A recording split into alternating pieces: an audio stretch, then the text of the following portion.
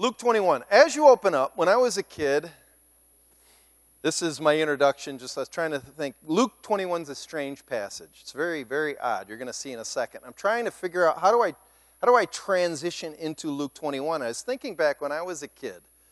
For Christmas or for my birthday, my parents got me a lot of toys. Some were really nice. Some were strange.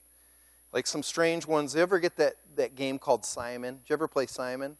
It has a light, and you got to it's a repeating pattern. You play it one time, and it's like, I don't ever want to play this game again. This is the dumbest game I ever played in my life. There's other games, like, did you ever get a hacky sack? Let's play hacky sack. You kick it one time, it goes into the gutter of your roof. That doesn't last too long. Or a bouncing ball. Here, Chris, take this bouncing ball. I bounce it, it goes into the main highway, and I lose it forever. But there's one toy I think is the worst toy ever created, and that's to me, this is the most worthless toy. I have it in my pocket. This is, to me, the most worthless toy ever created. Now, some of you like, hey, Josh, can you figure it out? See, Josh Whitehead, I knew you could figure it out. I don't know why, but I knew you could. Jared, can you figure it out? The reason why this is, to me, the most worthless toy, I can get one side. And I feel really good, so I'm like, I did it, see? See how good? But if I try to get the back side, like let's say all of a sudden I want to get oranges, so I try to get all oranges. All of a sudden, after I get oranges, see, I'm getting some oranges on that side, but look at my white side. And it would drive me crazy. I can't stand this thing, and this would soon be out in my backyard as a chew toy for my dog. Can't stand this thing. And when I realized this is exactly like Luke 21. Luke 21 is, to me, one of the most cryptic messages Jesus ever gave. It's also, you can find it in Matthew as well. But the title of this is really, it's all about the fig tree. And we're going to make sense of the Bible's most cryptic puzzle. And the reason why I call it a puzzle is there's sometimes when you read it, you think, oh, I got this section figured out. But then all of a sudden, when you get this section figured out, it paints another part of the section, and it doesn't make sense. And then when I go to the other part of the section, I try to figure that out, and it makes the first part I read, like it's so strange. But I'm like Josh Whitehead with Luke 21. I can figure out the Rubik's Cube of Luke 21. So if you are ready to think along with me, we're going to go through Luke 21, and we're going to go through the whole passage. And by the end of it, my hope is that you'll start looking in the sky again, because I think it's close. I think the return of our Savior is close. And I'll prove it through the Rubik's Cube of Luke 21. So before we read, we're going to begin in verse 5. Before we get there, Paul Slaughter last week talked about the story of the vineyard and the steward. And he told us where the location was. Jesus was in the temple teaching. And we don't really have time to go through all of Luke 20. Actually, if we spent all of our time in Luke, we could be in 5 years. So we're kind of going pretty quick through it. But when he's in the temple, if you look in your Bibles, Luke 20, verse 27, he gets in an argument with the Sadducees. Later, he gets in an argument in verse 45 with the scribes. Then we jump to chapter 21. And as they're walking through the temple, he sees this lady who gives 2 copper coins. And Jesus says, mark that lady. She gives more. That's all of her money as compared to these people who put on a show and put some money in. And then what he's doing is he's just teaching through the temple. And then they decide to sit, and they go outside the city and they sit on the Mount of Olives. The Mount of Olives, there's 2 hills. The Mount of Olives is up here, and then you go down into the valley, and then it goes back up into the city of Jerusalem, and you can see the incredible temple. But the disciples and Jesus walk through the temple, go down the valley, and they're sitting up on the Mount of Olives. And this is where a lot of people call this the Olivet Discourse, where the disciples are asking him a question. And what they're asking him is very significant. So we start this in verse 5. Check this out. Luke 21:5. And while some were speaking of the temple, how it was adorned, so what Matthew says is they were actually sitting on the Mount of Olives looking at the temple. And the temple is beautiful. Herod's temple is made of giant stones. I got to actually see it when I went to Jerusalem with Bill and Linda Rexford. You remember seeing those stones, Bill? When we went to the Wailing Wall, we went into this back room. How massive, Bill, were those white stones? Just massive limestones. And they're still there. Same stones Jesus is talking about. And while some were speaking of the temple, verse 5, how it was adorned with noble stones, giant stones, and offerings, he said, as for these things that you see, the days will come when there will not be left here one stone upon another that will not be thrown down. And so he's saying, you see that temple that's made out of those grand stones? There's going to be a day when that temple is thrown down, and they just can't believe it. Be like somebody saying, somebody someday is going to fly an airplane into the Twin Towers in New York. Come on. It's crazy. It's probably what they're thinking. Verse 7, and they asked him, Teacher, when will these things be, and what will be the sign when these things are about to take place? This is where we're going to begin. This is the question. So first slide is the question is, the disciples are looking at the temple and they're going to say, when will this happen? When will this temple be destroyed? So Jesus is going to talk about an event, historical event that happened, but he's also going to use that event to talk about the end of the world when it's going to come. So it's actually, he's going to answer this question in two parts. That's why it's so complicated. This is why it's kind of Rubik's Cube. Like, what is he talking about? So he goes through this, and he's going to answer the question. I'll read it, and then I'll work through it. So, they said, Teacher, in verse 7, when will these things be? When are they going to take place? Verse 8, he said, see that you are not led astray. For many will come in my name, saying, I am he. The time is at hand. Do not go after them. And when you hear of wars and tumults, do not be terrified, for these things must first take place. But the end will not be at once. Then he said to them, nation will rise against nation, kingdom against kingdom. There will be great earthquakes, and in various places famines and pestilences. There will be terrors and great signs from the heavens. But before all this, they will lay their hands on you and persecute you, delivering you up to the synagogues and prisons, and you will be brought before kings and governors for my name's sake. This will be your opportunity to bear witness. Settle it therefore in your minds, not to meditate beforehand how to answer. For I'll give you a mouth and wisdom, which none of your adversaries will be able to withstand or contradict. You'll be delivered up even by parents and brothers and relatives and friends, and some of you they will put to death. You'll be hated all for my name's sake. But not a hair of your head will perish. By your endurance you will gain your lives. But when you see Jerusalem surrounded by armies, then know that its desolation has come near. Then let those who are in Judea flee to the mountains, and let those who are inside the city depart, and let not those who are out of the country enter, for these are the days of vengeance, to fulfill all that is written. Alas, for women who are pregnant, for those who are nursing infants in those days, for there will be great distress upon the earth, and wrath against the people. They will fall by the edge of the sword and be led captive among all nations, and Jerusalem will be trampled underfoot by the Gentiles until the times of Gentiles are fulfilled. And there will be signs in sun and moon and stars and on the earth. Distress of nations and perplexity because of the roaring of the sea and waves. People fainting with fear and with foreboding of what is coming on the world. For the powers of the heavens will be shaken, and then they will see the Son of Man coming in a cloud with power and great glory. Now when these things begin to take place, straighten up, raise your heads, because your redemption is drawing near. And he told them a parable. Look at the fig tree and all the trees. As soon as they come out in leaf, you see for yourselves and know that the summer is already near. So also, when you see these things taking place, you know that the kingdom of God is near. Truly, I say to you, this generation will not pass away until all has taken place. Heaven and earth will pass away, but my words will not pass away. That's where we'll end. Could you imagine being disciples hearing that answer? So Jesus, when will this temple fall down?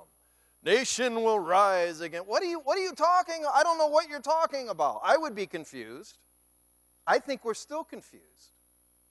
Because what he's talking about a lot of different things.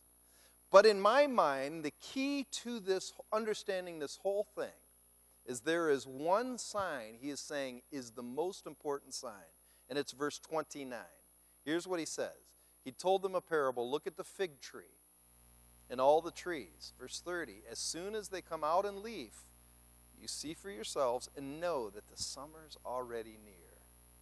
So also when you see these things take place, you know that the kingdom of God is near. So what he's saying is when you see the fig tree bloom, when you see the fig tree get full, when you see figs starting to appear, be ready. Be ready.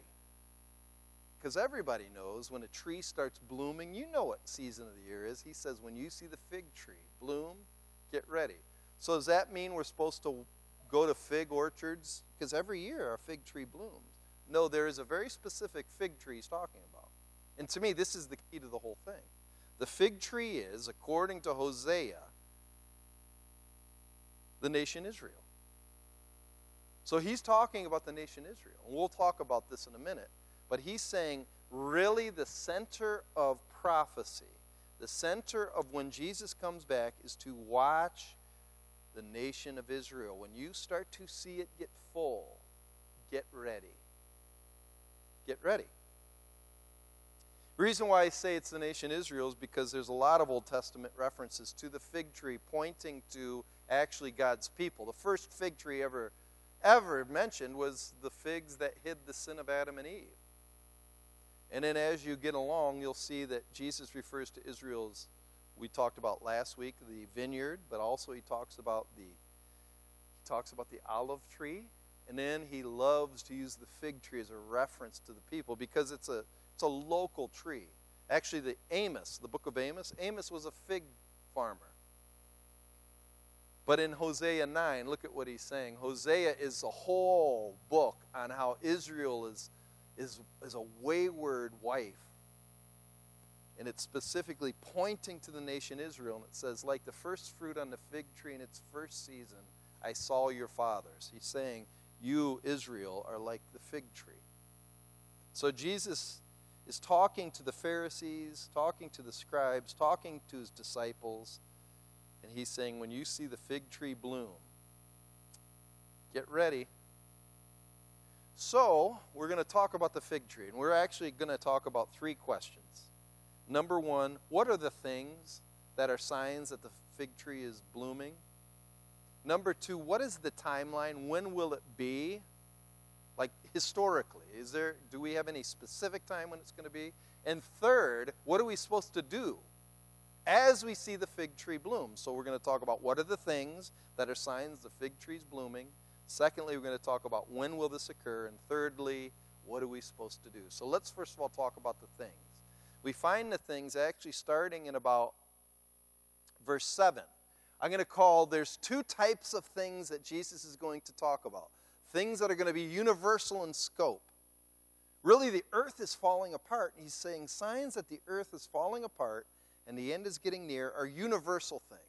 So I call them the universal signs that the fig tree is starting to bloom. Verse 7 says, Teacher, when will these things be? And he said, verse 8, see that you're not led astray, for many will come in my name, saying, I am he. Do not go after them.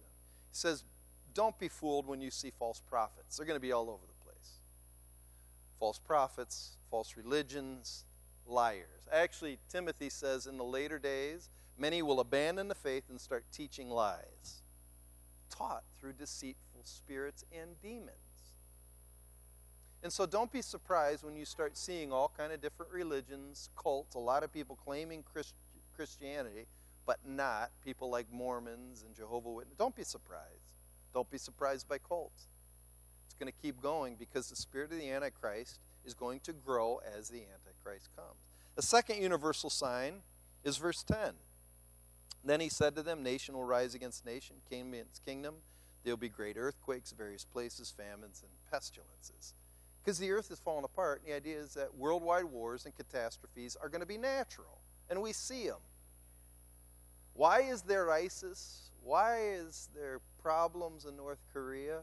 Why was there World War II? Why was there Vietnam? Because mankind's sin, it's in us, and it starts giving fruit, and fruit is war. Jesus is saying, don't be surprised. The world's falling apart. It's a universal sign. It's funny, well, I'll talk about it in a second. The third thing is he says this, verse 12, but before this, they will lay hands, okay, actually, wait, no, verse 11, there will be great earthquakes, and there will be terrors and great signs in heaven. And one of the third thing is just this idea of the heavens. You'll start seeing heavenly disturbances. And as we get towards Revelation, really the end times, the heaven's going to be shook up. But it's not this, don't fall for the blood moon stuff that was sort of made up. It's kind of a made up thing. You'll see a real blood moon. You'll see real stars fall from the sky. So what he's saying is there's universal signs. When these things start increasing and start getting more and more, it's a sign that things are getting closer. That's all he's saying. But then he gives what I'm going to call very specific signs to the people he's talking to. So he's talking to the disciples. And then he gets really specific, verse 12. But before all this, they will lay hands on you and persecute you, delivering you up to the synagogues and prisons, and you'll be brought before kings and governors for my name's sake. This is where it sort of gets confusing, because a lot of, if you have a cross-reference Bible, it'll point to the book of Acts, saying the apostles specifically were brought before kings, rulers. In the book of Acts, Paul was brought before Festus. James and John were brought before Herod, or the synagogue rulers. And so what Jesus is saying is they're going to take you. And then also verse 14, settle it therefore in your minds not to meditate before how you'll answer. And a lot of times the apostles just had to preach. They were given no time. Verse 16, you'll be delivered up even by parents and brothers, relatives, friends. Some of them will put to death. Did you know Peter was hung upside down? Most of the apostles were martyred for what they believed. Paul had his head cut off. Thomas went to India and he was killed in India. So this is talking more in a specific sign. So here's some specific signs. You'll have personal persecution. What's interesting, it even says Christians will be persecuted, but Jesus is saying, you apostles, you who are listening to me, don't be surprised when they start killing you. And there were a lot of Christians killed in the first century, a lot of them. And then he keeps saying, verse 18, but not a hair of your head will perish. By your endurance you'll gain your lives. It's kind of a strange passage. If they're going to be killed, how can not a hair of their head perish? But I think he's talking more, they are going to be all right eternally. So then you have verse 20. But when you see Jerusalem surrounded by armies, then know that its desolation has come near. Now this is a biggie. So not only specific sign will be personal persecution, but when you see the destruction of Jerusalem, it's getting close. Now verse 20, a lot of scholars will say it has, some people think it has a singular meaning. Some people think it has a dual meaning. A singular meaning in AD 70, the Roman emperor came in and destroyed the temple and scattered the Jews. That's why it says, verse 21, then let those who are in Judea flee to the mountains. Let those who are inside the city depart. Let not one of those who are out of the country enter it. For these are the days of vengeance, to fulfill all that is written.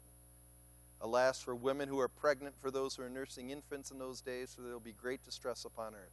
They'll fall by the edge of the sword and be led captive among all the nations, and Jerusalem will be trampled. But there's a key. It will be trampled underfoot by the Gentiles until the full number of the Gentiles are fulfilled. That means there will be a time when it isn't trampled. This is a very confusing thing. I'll explain it in a minute, the way I think the Rubik's Cube fits together. But there is a hint to the destruction of Jerusalem in AD 70. But people also say this is a projection of what's going to happen when the Antichrist comes, and he is really going to decimate Jerusalem. So these are some of the signs, universal signs and specific signs. When you start to see these things happen, get ready. What I find interesting is a lot of Americans think signs should be Amerocentric. So have you ever heard of the book, The Harbinger? The Harbinger is the book that came out. It's still the best-selling book, and it talks about how the Twin Towers are a sure sign Jesus is coming back. Can I tell you something? Why are we so egocentric to think it's about us? It's not about us. Israel is the focus. Israel's the focus. Don't buy books like that. Really, don't buy books like that.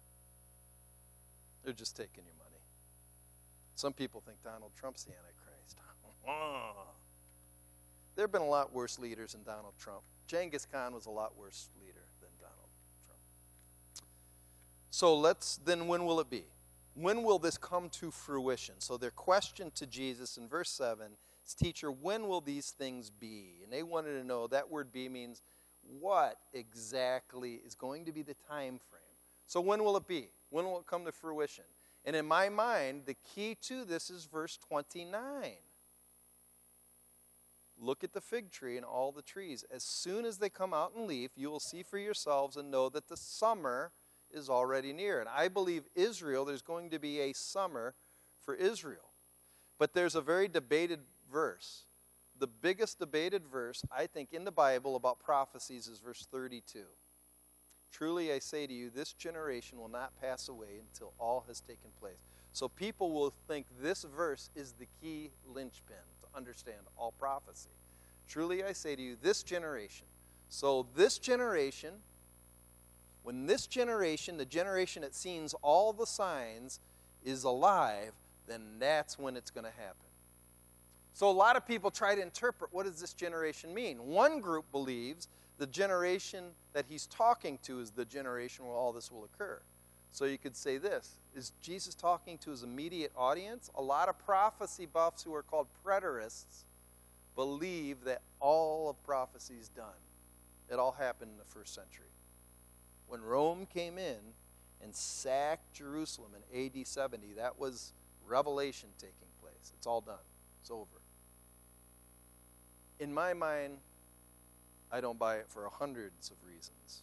But there's some people that think, just even talking about the Olivet Discourse, it's all over. It's done.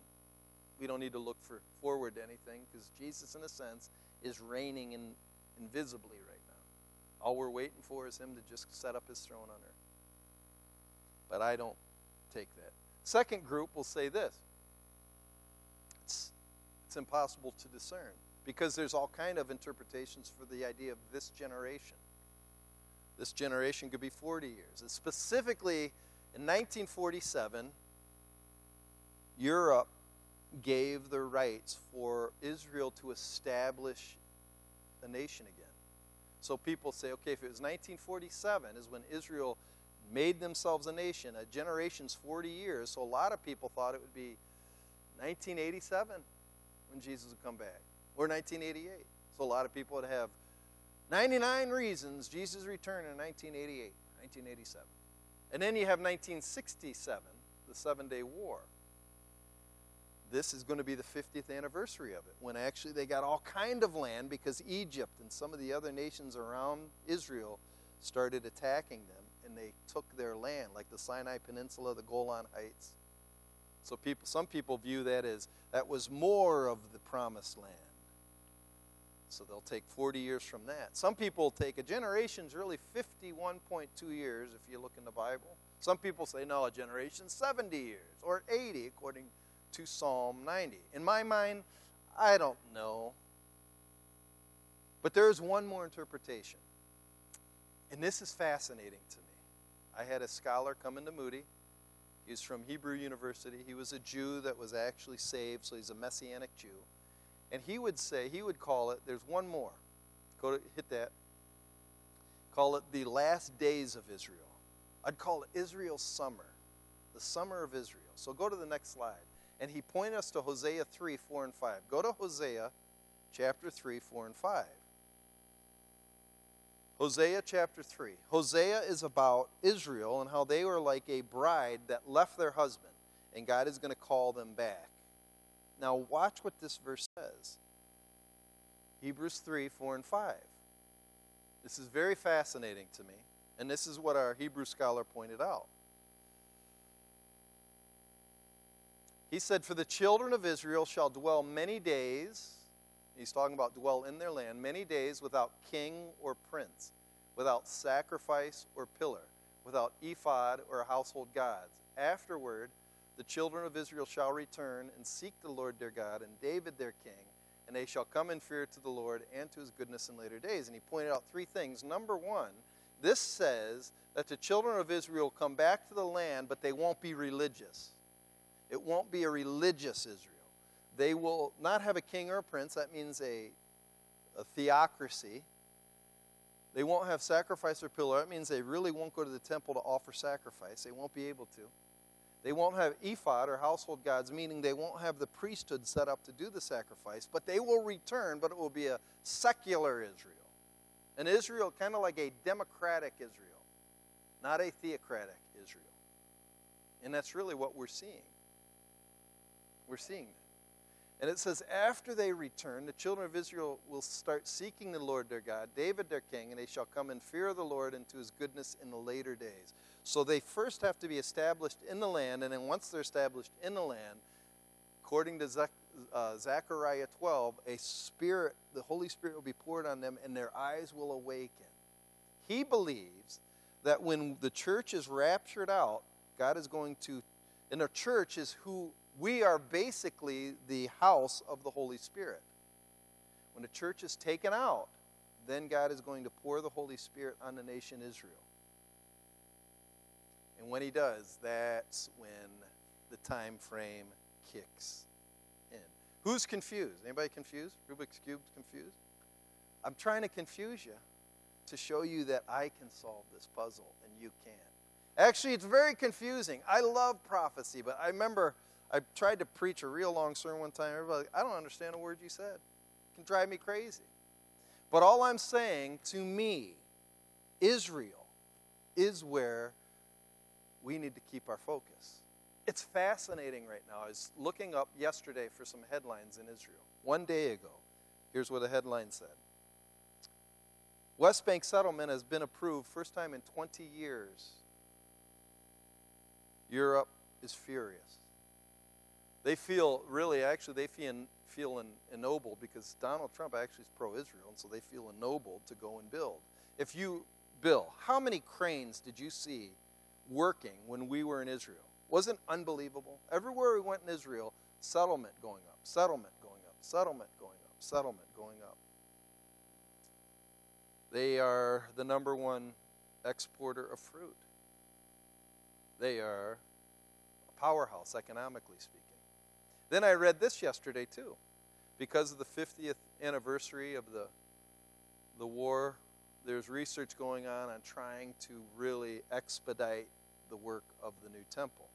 And I'll just tell you what, I'm not like, who's that guy Jack Van Impe? I'm not Jack Van Impe where I read every headline as a sign that Jesus is coming back. All I'm saying, it's amazing. Israel's amazing. Because here is a nation that was destroyed, they were scattered, and they are back in. And we see it with our very eyes. You can say that's just coincidence, or you can say, I see the fig tree starting to bloom. That's how I see it. Some people might think I'm crazy, but I'll tell you why I don't think I'm crazy in a second. So here's the timeline. I'm really going to make it confusing for you, okay? This is where it gets really confusing. You have the cross. We are right before the crucifixion in Luke. And then there's going to be a day when Jesus himself, so after Jesus dies and rises again, he goes into heaven. There's going to be a day when he comes back and sets up his throne on the earth. So this is the timeline of in between. And I'm going to give you what's going to happen. I'm a dispensationalist, which means I believe Israel is different than the Gentiles in the church. There's different happenings for us. That's called a dispensational view. A covenant view believes when Jesus came in, Pastor Ken preached it 2 weeks ago on Palm Sunday, and they rejected him. All of the promises to Israel were then transferred to the church. That's called basically a covenant theology. I'm dispensational in nature, so I believe Israel is still going to take place. So here's how it happens. You have Israel's going to be on the bottom. That will be their timeline. On the top, I'm going to show you what's happening in the world. First of all, go ahead and hit it. Because they rejected Jesus, that was the triumphal entry, Luke 19:41-43. Because they rejected Jesus, said, you, Israel, are going to be cursed. He says, oh, Jerusalem, Jerusalem, how often I wanted to gather you in as a hen gathers her chicks, but you would not. So woe to you. Their hearts were hardened. And then, because hardened, really the benefit of Israel's hearts being hardened is God has turned his attention to the Gentiles. If you go back to Luke 21, look at verse 24. So he's talking about the hardening that happens to the Jews. Verse 24, they will fall by the edge of the sword and be led captive among nations. I believe that happened in AD 70. They were destroyed and then they were scattered. It says, Jerusalem will be trampled underfoot by the Gentiles until the times of the Gentiles are fulfilled. I believe we are living under the times of the Gentiles, where God's attention has been on the world. And he used the church. So here's the world. Go ahead and hit it. So basically, we are in the church age. Acts 1:8. He told the disciples, go to Jerusalem, Samaria, and uttermost parts of the earth, and I will give you power. And he gave the disciples power to start the church. And they spread out all over Europe. And they started churches in places like Thessalonica, in Galatia, in Philippi. That's why we have Galatians, Philippians. He spread the church, and then if we had Kentidians, the church is being formed all over the world. While the church is being called, actually the church means the called out ones. Christians are called out ones. While the church is being formed, the world itself is falling apart. There will be kingdoms against kingdoms, nations against nations. While we are being made more Christ-like, those outside the church are being made more wicked. What's happening in Israel while the church is being formed? Well, you have AD 70. I believe that's what verse 24 is about. AD 70 is where Rome came in, pillaged Jerusalem, scattered them. So go hit it again. And as they were scattered, they were led captive. They were led captive to places like Russia, Egypt, Germany. And by captivity, there's anti-Semitic is a promise that happened in Deuteronomy 28. So why did Hitler kill the Jews? Because it was just him. I think there's a demonic force. You can find it in Revelations 13, how Satan hates the Jews, hates them. Kind of strange. That's why I think there's a huge anti-Semitic. I think it's not just prejudice, there's something demonic about it. But then, as the timeline goes, what you're going to start seeing is the summer for Israel. And I think that's where we're at right now. I read that, where Luke says, you'll start seeing blossoming. Hosea, which we read for you, they will come back to the nations. Ezekiel 37, the dry bones will start putting on flesh. Jeremiah 20, go to Jeremiah 23:7. This is a really interesting verse. Jeremiah 23:7.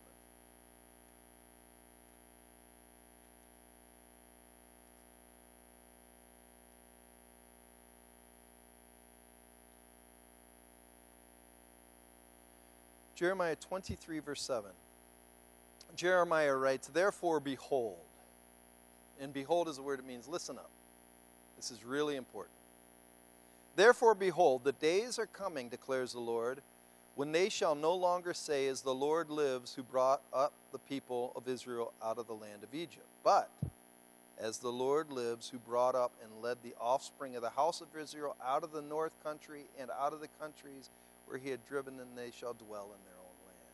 So he's saying, the way that people used to identify God, especially the Jews, is they said, we are the people of God, the God who led our people out of Egypt. Said, but in the later days, they're going to change that identity. We are the people of God who took us from all of the scattered north country and brought us back to our own land. That's the summer of Israel. How are you guys doing? You with me so far? Good? Makes sense? Go back to Luke. Go back to Luke 21. We have one more thing. So the idea is when you start seeing that happen, get ready. There's one more thing. And this is the bad one. And this is where I believe it begins in verse 25.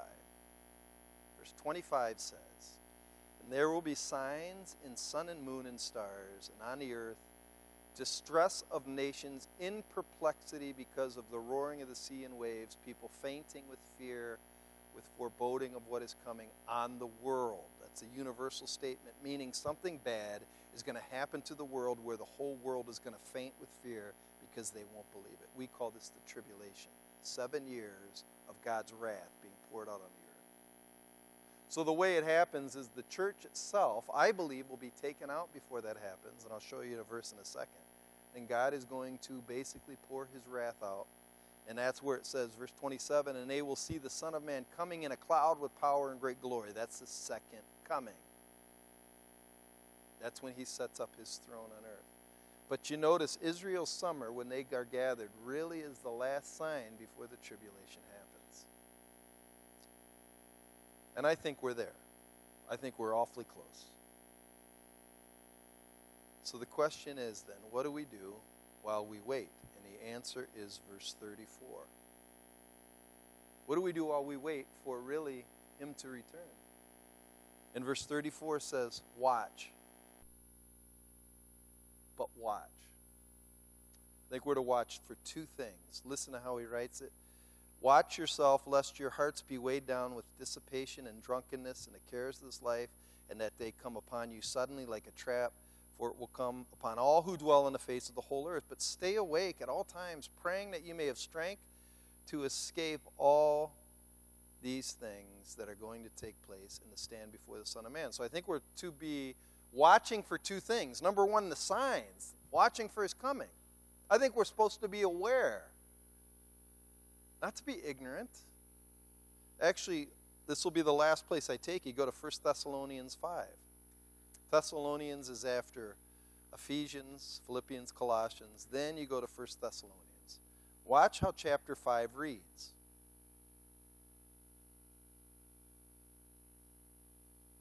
It says, now concerning, this is chapter 5, verse 1. And Paul wants you to know this stuff. I know it's complicated. I understand. Some of you love this stuff. Some of you are glazed eyes saying, I have no idea what he talked about the whole time. None. Zero. That's okay. That's all right. But at least you know where to go when you're hungry. Because your kid's going to say, hey, Mom, when's Jesus coming back? Oh, when you see the fig tree bloom. What are you talking about, Mom? I'm glad you asked. Let's go through the Bible. Look at chapter 5, verse 1. Now concerning the times and the seasons, brothers, meaning the times and the seasons of the blooming of the tree, you have no need to have anything written to you, for you yourselves are fully aware that the day of the Lord will come like a thief. While people are saying there's peace and security, then suddenly destruction will come upon them as labor pains come upon a pregnant woman, and they will not escape. But you are not in darkness for that day to surprise you. Basically, he's saying it is going to come like a thief, but you should not be surprised. Well, shouldn't we be surprised by a thief?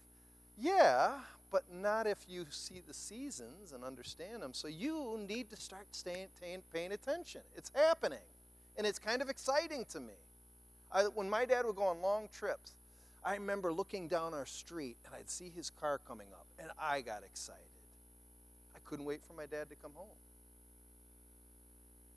So watch yourselves, but it also says this, watch your heart in the meantime. The idea is, he says, stop drinking and getting drunk and partying and just ignoring things that matter. Will you stop it? It's funny, I had a guy come into my office, and he's a great guy, but his parents wanted to keep him away from drinking. And so the way that they did it is they would have him think that partying is the stupidest thing that ever happened, like it was just an illusion. So he came to my office and said, I don't understand why people drink. It's just, I don't get it. They're just so stupid. And I said, because it's fun. Well, you're a pastor. Are you supposed to say that? Drinking is a lot of fun. I mean, it really is. Like, it's a blast. Parties are fun. And he said, but you're a pastor. You're not supposed to say that. Well, it's the truth. That's why people do it. Why else do you think people drink and get drunk and go to parties? Because it's fun. But are we on this earth just to have fun? Is that why God made me? Why did God design me? To be noble, to have purpose, to reach people before the end. I'm not just here to be a fool. I've spent enough time doing that. Like, what I find crazy is there's a teaching, we are a church of grace. So if you want to drink, we're not going to say, oh, the policy says you shall not drink, you leave. You're kicking you out of the church. Grace means we believe that the Holy Spirit lives in you, so you should have discernment. Don't get drunk. That's a sin. And so we don't come knocking on your houses and open your fridges and seeing if you got beer in there. But some people take advantage of this and they become like beer and wine connoisseurs. And they have a few friends that they do it with and keep it hidden. Like, wow, we're allowed to drink. But don't tell all those other Christians they couldn't handle it. Like you're really cool because you... How hard is it to drink? It's not hard to drink. Our job isn't just to think we're cool because we can drink and get drunk. And look how much better... You know what we're here for? To glorify God with our life. Stop dissipating your life, just being cool because you think you can party and dance to a stupid song that has a beat. You are made in the image of Jesus Christ. You are his brother or sister. Why do you think you got to be a fool? Remember, my dad hated bathroom humor. Hated it, like toilet humor. It said, and I'd have friends that would always use it. He'd always say this, why do you got to make things uglier than they already are? We are here to think about noble things, beautiful things, good things. And what he's saying is being noble, don't be a fool because Jesus is coming back. And the final reminder is this. He says this in verse 33. He says, heaven and earth will pass away, but my words will not. He's coming back. He's not kidding around. 2 Peter says, you're going to live in a time when people are going to scoff and say, oh, I've heard that 100 times that he's coming back. A lot of people mock it because it sounds kind of far-fetched. Israel, all of this stuff's going to work. I want to show you a video that will amaze you. It will amaze you. And if this person can do that, don't you think Jesus can bring everything to fruition? Watch this.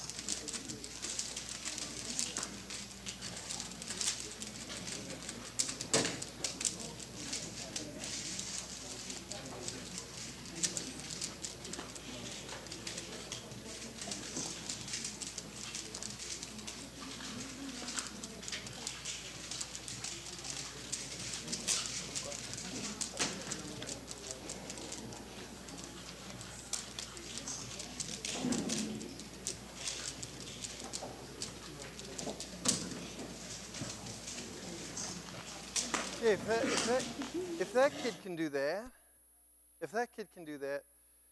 don't you think Jesus can kind of make sure his word works together? I think sometimes we're like, that's impossible. Nothing's impossible. And if he said it, it's going to come true. I'm going to invite Jared to come up. I'll pray for you, and we're going to end on one more song.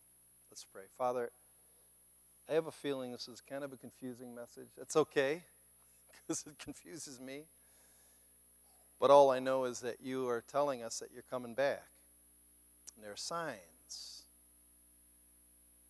And You give us answers. Sometimes they don't make sense, but you want us to trust you anyhow. And I just pray that, Father, two things: we would look for your appearing. We'd be excited about it. But secondly, in the meantime, we'd be noble people. We'd be people who are godly. We'd be people who don't think we're cool because we can get away with doing things. But we really glorify Jesus with our life. Thank you, Father, for all you do. We love you, Lord. In Christ's name we pray.